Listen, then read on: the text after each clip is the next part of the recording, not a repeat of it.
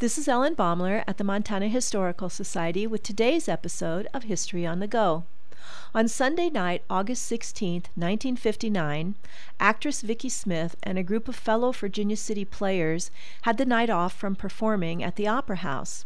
They were enjoying their rare free time by camping at nearby Ennis Lake. But there was something odd. Things had seemed off-kilter all day.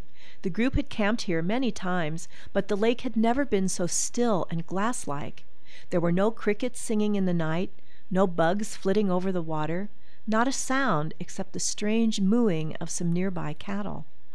Vicki and her friends felt lethargic. Monday morning they packed up and left the lake, still wondering what felt so odd.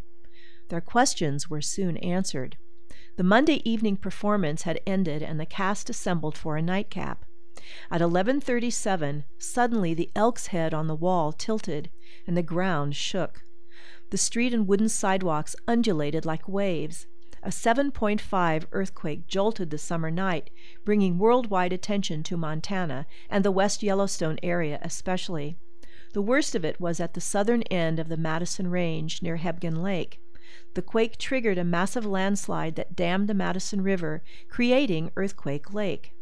The earth bucked, heaved, and dropped, moved an entire mountain, fantastically tilted a lake, dumped sections of highway into it, and claimed the lives of 29 people.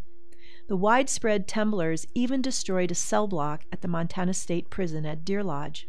The Forest Service has preserved and marked the area northwest of West Yellowstone. It was an event that Vicki Smith has never forgotten. This is Ellen Baumler at the Montana Historical Society. Visit us, become a member, and show your love for Montana's heritage.